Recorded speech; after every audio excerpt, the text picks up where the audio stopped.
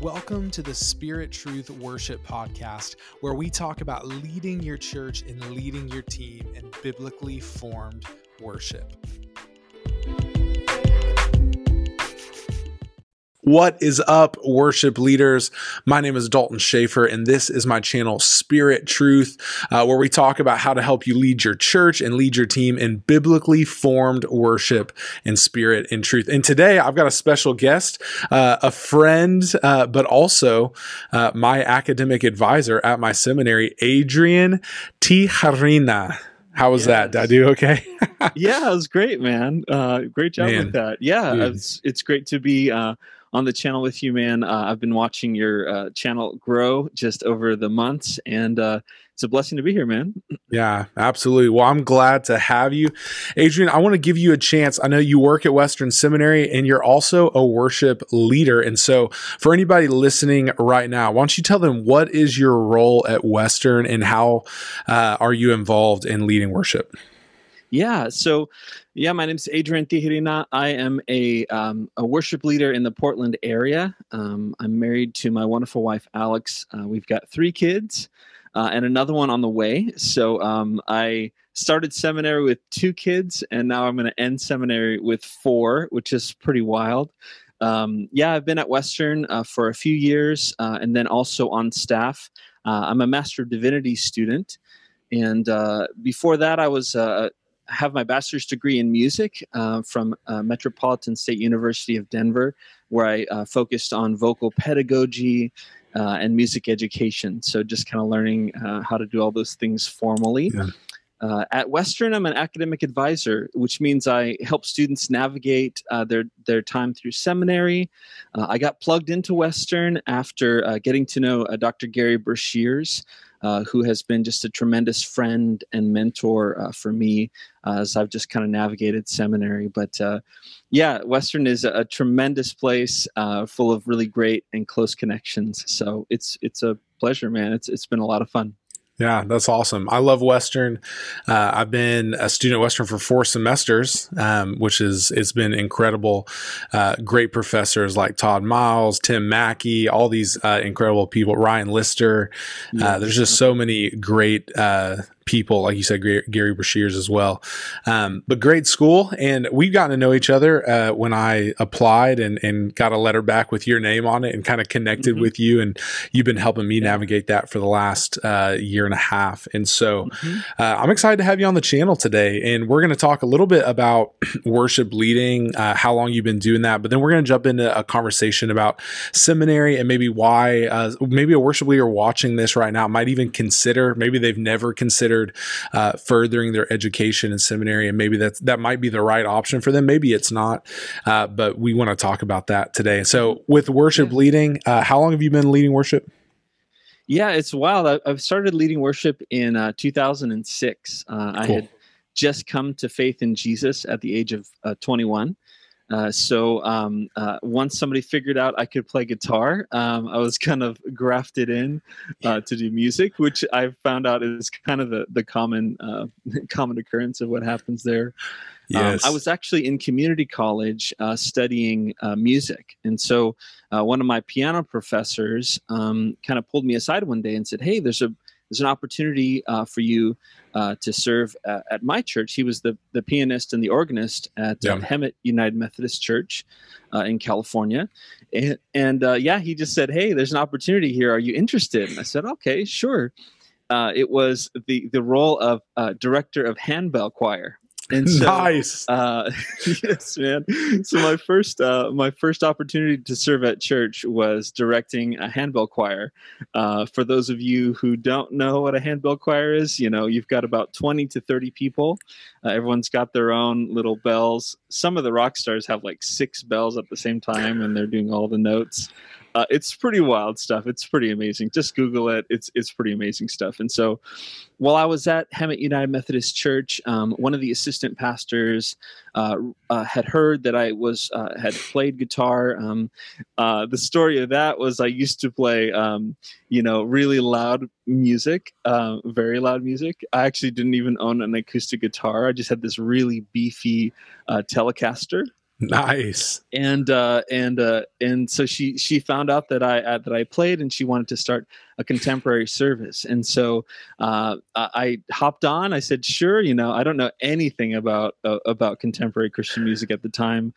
Chris Tomlin was kind of in his heyday and stuff, and I had no idea any of this kind of music. And so I just jumped in with my beefy Telecaster. I played songs way too fast. I played songs way too loud for the congregation that I had, and it was a blast, man. It was so much fun just to jump in and to use what I had to serve Jesus at the time. From there, I moved out to Colorado eventually, where I helped with the church plant. It was just me and a senior pastor. So I had a few years where I was just helping lead that church plant in Colorado. I had the opportunities to start teaching and start doing discipleship. And from there, I got plugged into a mega church in the Portland metropolitan area in Aurora, Colorado, where I jumped on in worship, but then I also was doing young adults and teaching that, and also helped out with choir. That's when I was getting my bachelor's in music. So I really was using my formal education in music to really bless the church and to equip people. Eventually, my wife and I were sent out to Portland, and so we've been out here for 5 years. Cool. It's been great. I got plugged in with Western. I started my formal education in theology and in seminary. So it's been a roller coaster of a ride. Right now, I've actually been serving a few local churches here in the Portland area, and so it's been great. It's been a lot of fun. Very cool.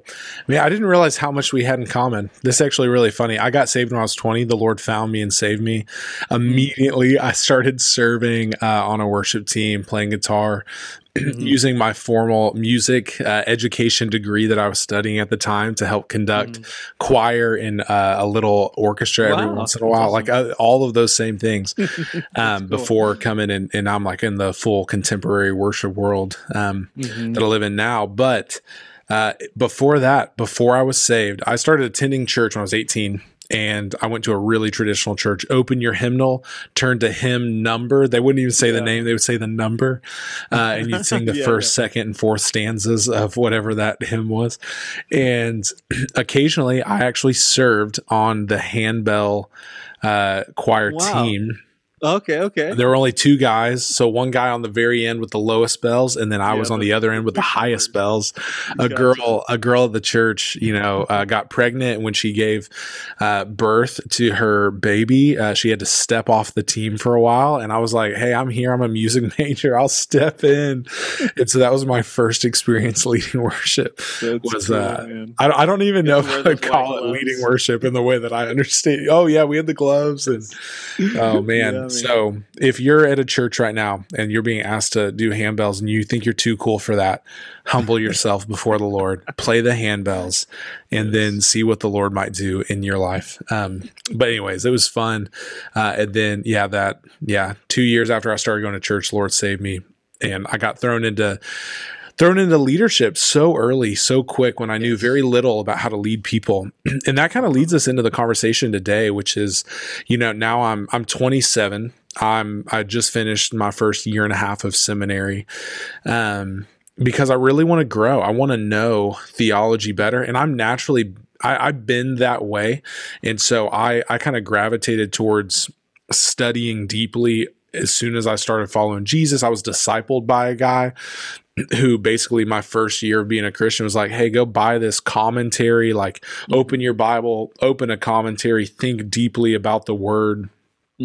And so I just kind of been that way naturally, but I really, about 2 years ago said, hey, I want to take a greater step in developing not just my worship leading ability, but my ability to think deeply about the Word of God and to understand the Word on God's terms, right? I don't want to just read it and say, oh, what do I think about this? But I want to understand how it was written, why it was written, how to interpret it, how to do biblical and systematic theology.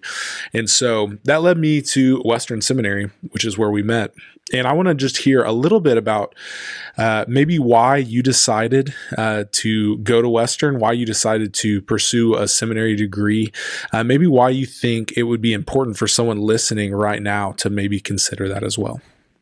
Yeah, that's great, and it's wonderful to hear that you had just that great experience of somebody really taking you under Yeah. their wing and training you on how to do that. I don't know if that's necessarily the experience of a lot of people. Yeah.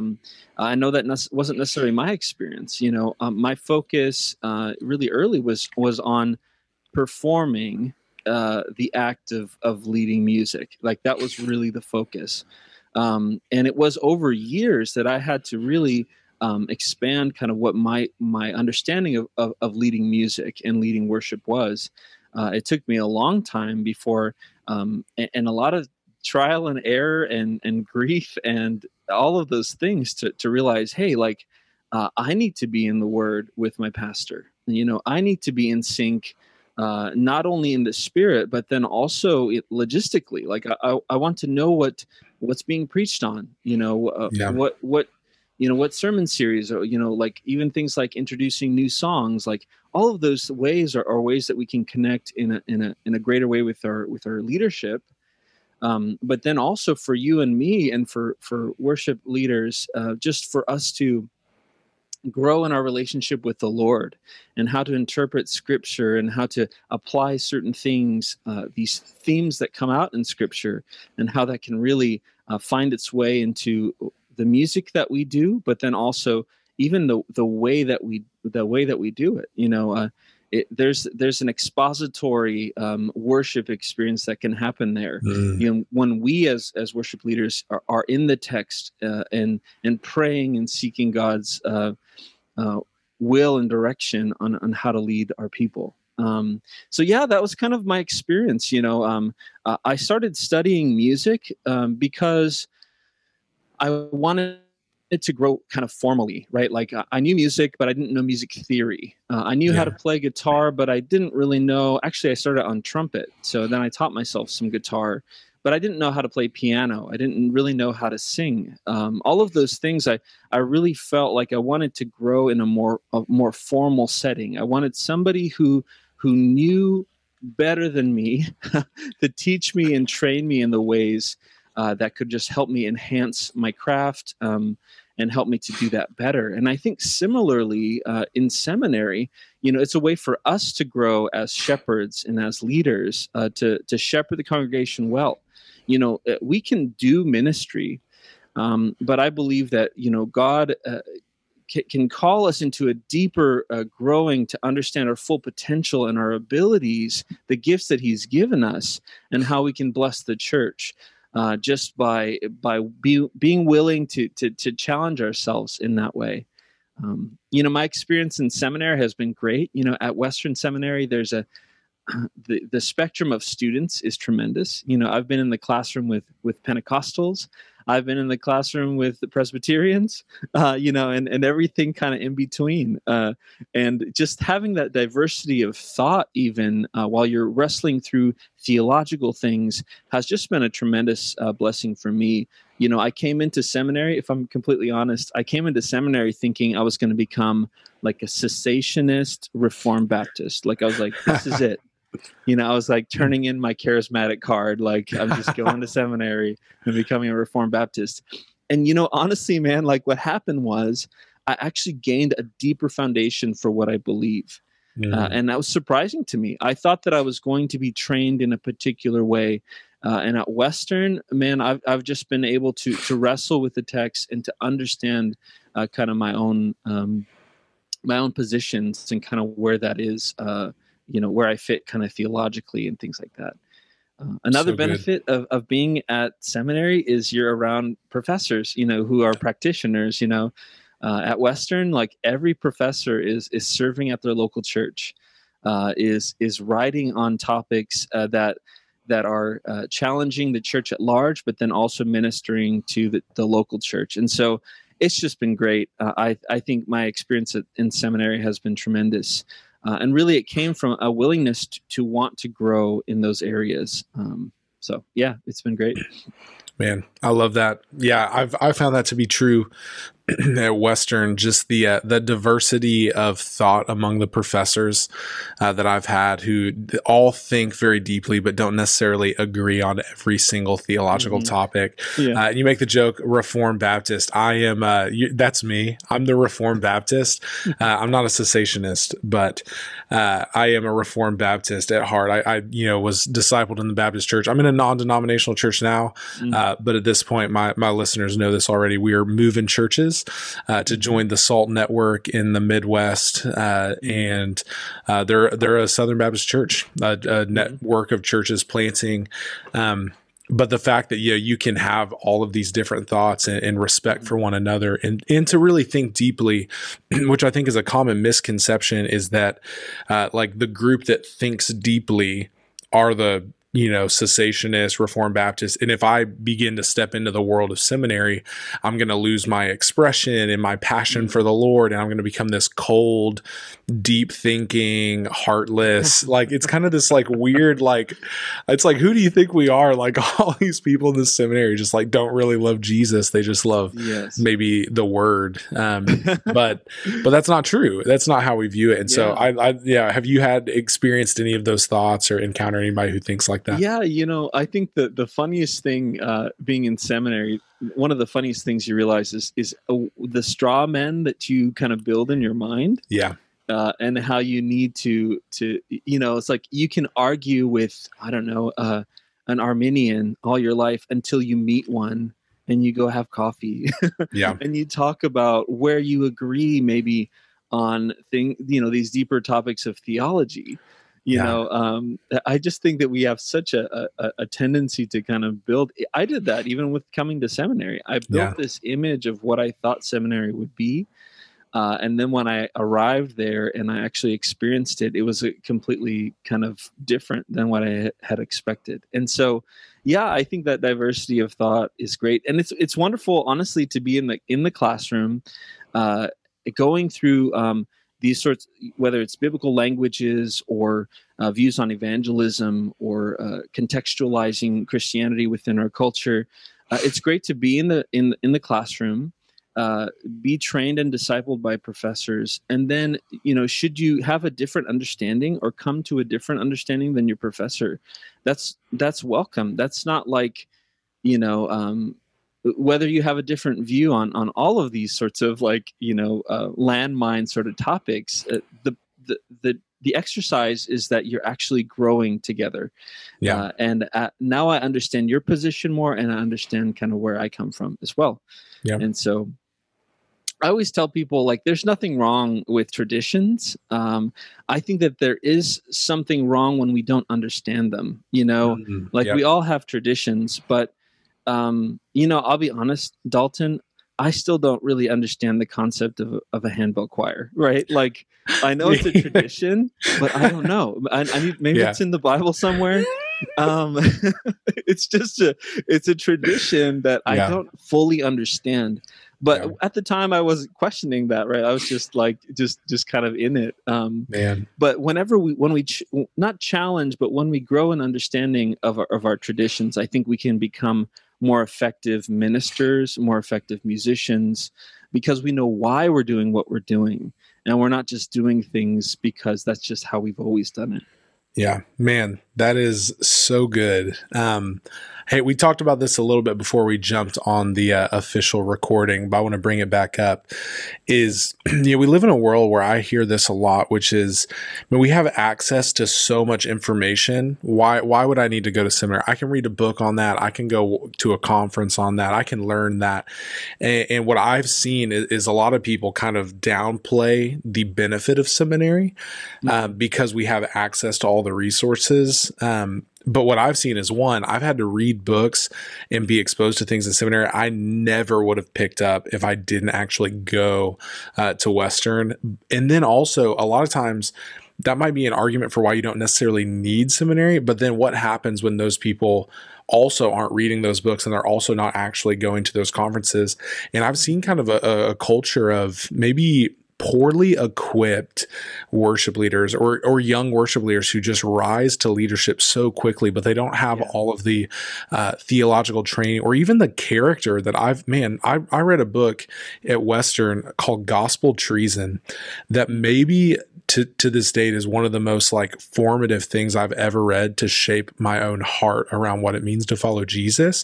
It wasn't an academic thing. It was just a heart shaping book that one of my classes was like, hey, we want you to be faithful followers. We want you to be good husbands, not just, pastors at your church.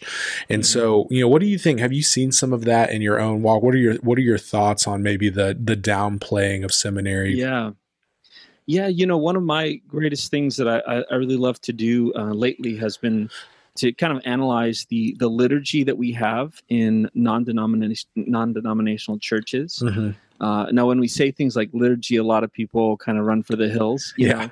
But, we all have these sorts of rhythms of church that we do. And so I can totally see why somebody would question why go to seminary, because we just do church, right? We just do what we do. But the fact is that, worship musicians are given the keys to the worship service, and they oversee about, I'd say, anywhere from 60 to 80% of a church service. Maybe not minute by minute. Obviously the pastor and preaching of the word can take up more time, but things like transitioning and welcoming and sending out, all of these things, worship musicians are really kind of given the keys to, and I think that's a tremendous amount of responsibility that we have, and sometimes I think we get so focused. I know I did this. I was so focused for years on whether or not I would mess up. Like I was so focused on the performance aspect of not messing up that I didn't realize just the magnitude of what it means, even simply to welcome a church, to open in prayer, to read scripture, to encourage one another, or, like I said, even at the end of the service, to bless and send people out, to go about their life and live a life of worship. And I think for us as worship musicians, I think we just don't really understand the tremendous amount of responsibility that we're given. And I don't blame even senior leadership, senior pastors. I don't know if they necessarily know that as well. I think that that just happens to be how we do church. And so, the question that I would just kind of ask people, if they're considering seminary, if they're on the fence, if they're, just don't see the value of it, I would really ask the question, like, do you want to grow in your craft? Like, do you want to grow theologically? Do you want to grow in understanding? Just in the same way, like if you're a musician, do I need to learn music theory? Do I need to learn, all of these formal things in music? Now, the answer to that can be no. You don't have to say yes. We can be complacent with where we are. I come in and I play the lead line. I'm a lead electric guitarist, and then that's all I do. Like, that's, God bless you. Like you don't have to necessarily feel that burden. But for those of us who are called to leadership and really want to grow and see how God has made us and how God has equipped us, and to see that kind of realized in our churches, in our ministries, I think the question is, do we want to grow in our craft? And that's a big question. I know that for me, that's one of the reasons why I came to seminary. I know I had mentioned to you, like I was already doing ministry. Like I was already engaged in my local church. I was already given these sorts of keys of responsibility. I was already learning the ropes of why I do what I do and all of those things we've talked about. But I really felt like I wanted to challenge myself even a little bit more, just to continue to grow in knowing Christ, but then also to use that knowledge to bless and encourage the church. Yeah. I found myself in a similar situation where I was in full-time worship ministry for several years, and no one was pressuring me to go to seminary. But I had a desire and I wanted to continue growing, even though other people had already said, man, you already have a pretty good grip, but I knew that there was more room to grow in that. One thing I've encountered quite a bit, uh, and maybe it is because I have a particular passion for worship leaders being theologians, not just musicians. Yeah. And I've been told this by several people, maybe too many. It's become like a pet peeve of mine. And so if anybody at my church is watching this and you've said this to me, it's okay. I love you. I love you so much. But it's that, hey, Dalton, I see that you love the word and you love theology. I actually think that you're not going to be a worship leader for very long. I think maybe the Lord might be calling you into, they'll say something like a senior pastor or a lead pastor or a real pastor. They might say a real pastor. And almost as this, they don't do this intentionally, but I've seen a downplaying of the importance of worship leaders loving the word of God. Almost like if a worship leader really loves the word of God, that he's not going to be a worship leader for long. Like he's called into a deeper level of leadership.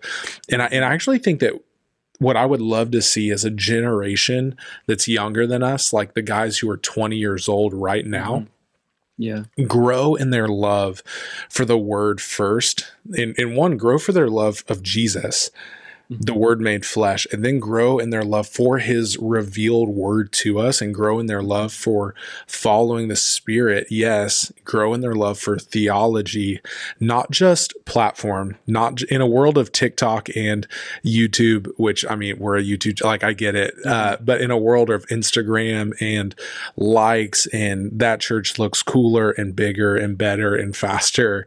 What would it look like to grow in the things that are not seen and celebrated as much, like your personal character, your love for God's word, the things that happen in the secret places?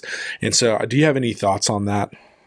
Yeah, I completely agree. I think that's a key. That's a key for us. I think you hit on it. It's about character, and it's about us as musicians. I would say, yes, for the worship pastor, the worship leader to be a theologian, but I would also just expand that to the worship team. That the worship team would be a people of prayer. One thing that I love to do at the churches I serve is like, when church is over, don't just rap chords. Be available for prayer, be available to serve and minister to others, because I want the congregation to know that, like, the worship team is a people of prayer, a people of worship, a people of, hey, like, of talking and kind of going through those sorts of ways to encourage and comfort one another. I think, I think it would be beautiful to see that,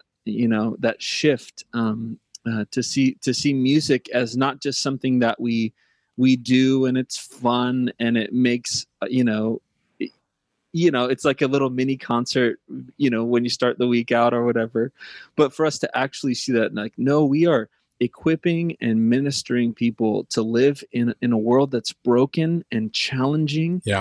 I would just love to see worship pastors, worship leaders, and worship teams become just an army of prayer and encouragement and love for the congregation. So yeah, man, I'm right with you, man. That's great. That's so good. One last thing before we jump into my rapid fire, no prep questions would be just this. If someone feels like finances are a barrier, because I know for me, that was one of the things, is like, I can't go into debt. I don't want to overextend where I'm at financially for this. Do you have any tips for someone who may be wanting to do seminary, but doesn't know if they'll be able to afford it? Yeah.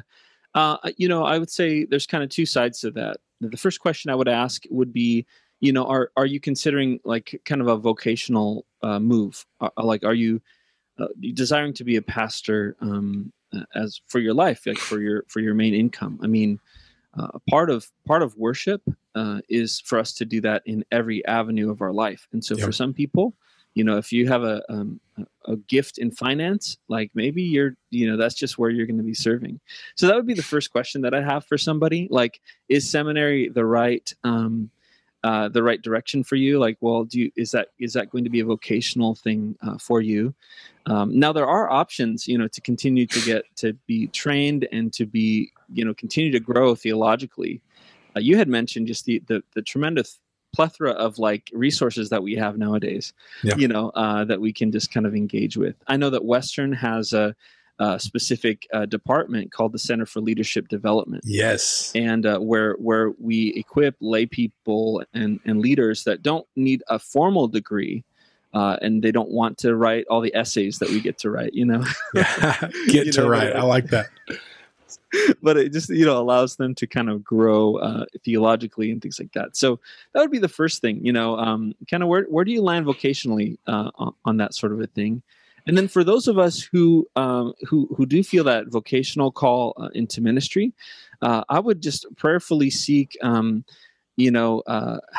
maybe resources like scholarships might apply to you. There are some graduate level scholarships that you can look out for. I know at Western we offer a tremendous amount of church partnerships and scholarships that we offer to students. So it's worth. I always tell people it's worth the effort, to find out if it's a possibility for you, I just think that's such a critical thing for us. If you never try, then you'll never even find out what's possible. Yeah. And so if it is that vocational move for you, just look into that.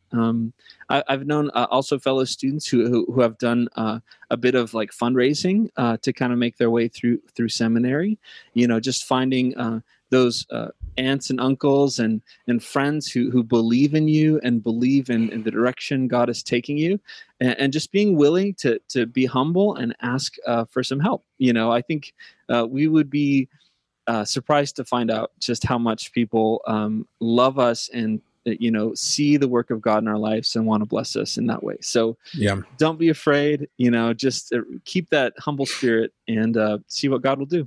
Yep. I love it.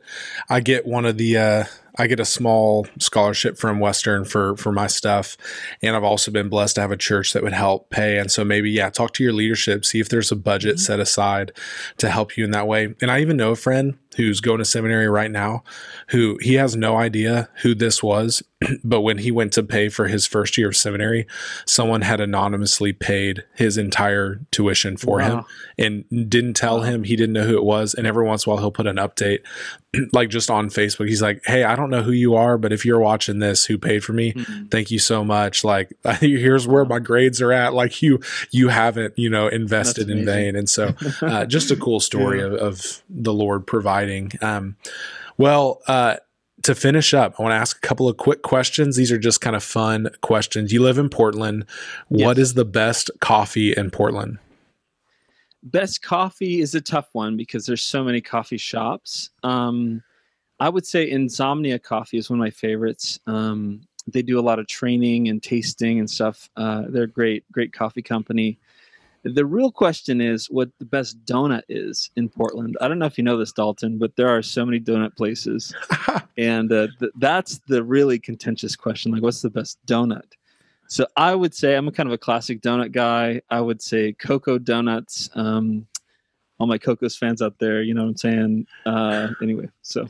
Very cool. All right, worship leader, you're playing guitar. What's your go-to guitar? I've got my Taylor 414 CE. Nice. I love that thing. I loved it since I heard it on Phil Wickham's first album. Yes. And so, I love my Taylor, man. I saw your Taylor versus Martin episode. This is my Taylor right here. I just love Taylors, man. But I love them both. I also do love my beefy Telecaster, but I don't know if many people love that. I like Tellys. I've owned 2 or 3 Tellys, at least 3, and I've sold all of them. And I don't know why. I modded one out myself, put a Bigsby on it, replaced all the pickups and wiring, and it sounded awesome. But at the end of the day, they're just a little too twangy for me. I don't know. I don't know what it is. I play a Duesenberg now. Well, cool. One more favorite book you've read this year, or just a good book recommendation you have off the top of your head? Sure. Yeah. In the area of musical worship, I would say The Worship Pastor is a great, Zach Eswin. That's a great book. Also Worship by the Book by Don D.A. Carson. Yep. is a wonderful book in the area of worship. Let's see. Another book that I've just enjoyed. That's a great question. Man, we read so much in seminary. Yeah. It just kind of washes over your head, all of the things that you read. Yeah, unfortunately, I'm drawing a blank there, but those are some worship books. I will look. I just finished. These are all the books I read for my last paper for this past semester at Western. But I'm gonna give a quick shout out to this book. If you're a worship leader, let me see if I can get the light to look good on it. If you're a worship leader, it's still blurry. It's called The Presence of God by Ryan Lister. Let me see if I can get that in focus better. There it is.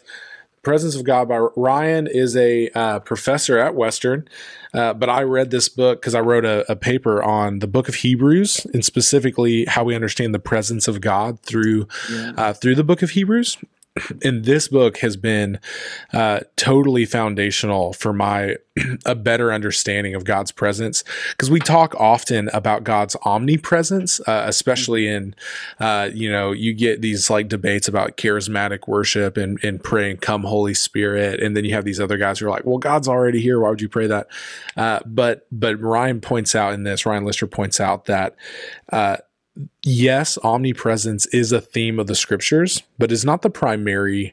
It's not the primary theme of God's presence. Actually, the primary theme that we see throughout the Bible is God's redemptive relational presence, and it's just really been a different perspective for me as I think about, as a worship leader, someone who's leading a church, how do we actually understand what it means to come together as God's people and engage in His presence? And man, I read the book of Hebrews multiple times this semester, specifically chapters 8 through 10, and this is changing the way I view it. When it talks about Jesus entering into the tent not made by hands, but into heaven itself. And then it goes on to say, now you therefore have confidence to enter the holy places. And it's already defined the holy places is not the tabernacle, it's heaven itself. We have access. It's so powerful. Wow, so this book, man, this book is a game changer. Love it. Awesome.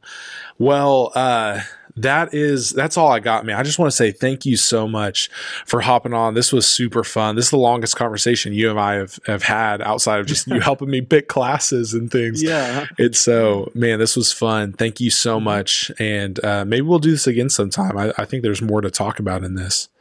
Oh, yeah. Yeah. If you get me talking, man, get me on, royal priesthood, any of those things, man, I'll talk for ages. So I love it. It would be a pleasure, man. Very cool. If anybody watching this wants to follow you or, connect with you more, where can they do that? Yeah. So, I'm on Instagram, Facebook, just look me up, Adrian Tijerina. I've AG_Tijerina, TIJERINA. You can connect with me there. Also, for Western Seminary, just check out westernseminary.edu. If you have any questions, you can get hooked up with a academic advisor that can kind of help you navigate those questions about whether seminary is right for you, things like financial aid and all those sorts of things. Or feel free to reach out to me directly, through Western. I'd love to help you navigate that. I used to be on the admissions team, so I know most of the ins and outs. So would love to help you out and be in touch. Yeah, and we'll put all that down below in the description of this video, so you can just go click on that. But thank you so much, Adrian. Super fun hanging out.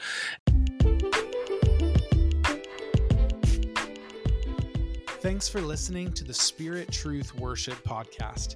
You can follow us on Instagram and also subscribe to the YouTube channel.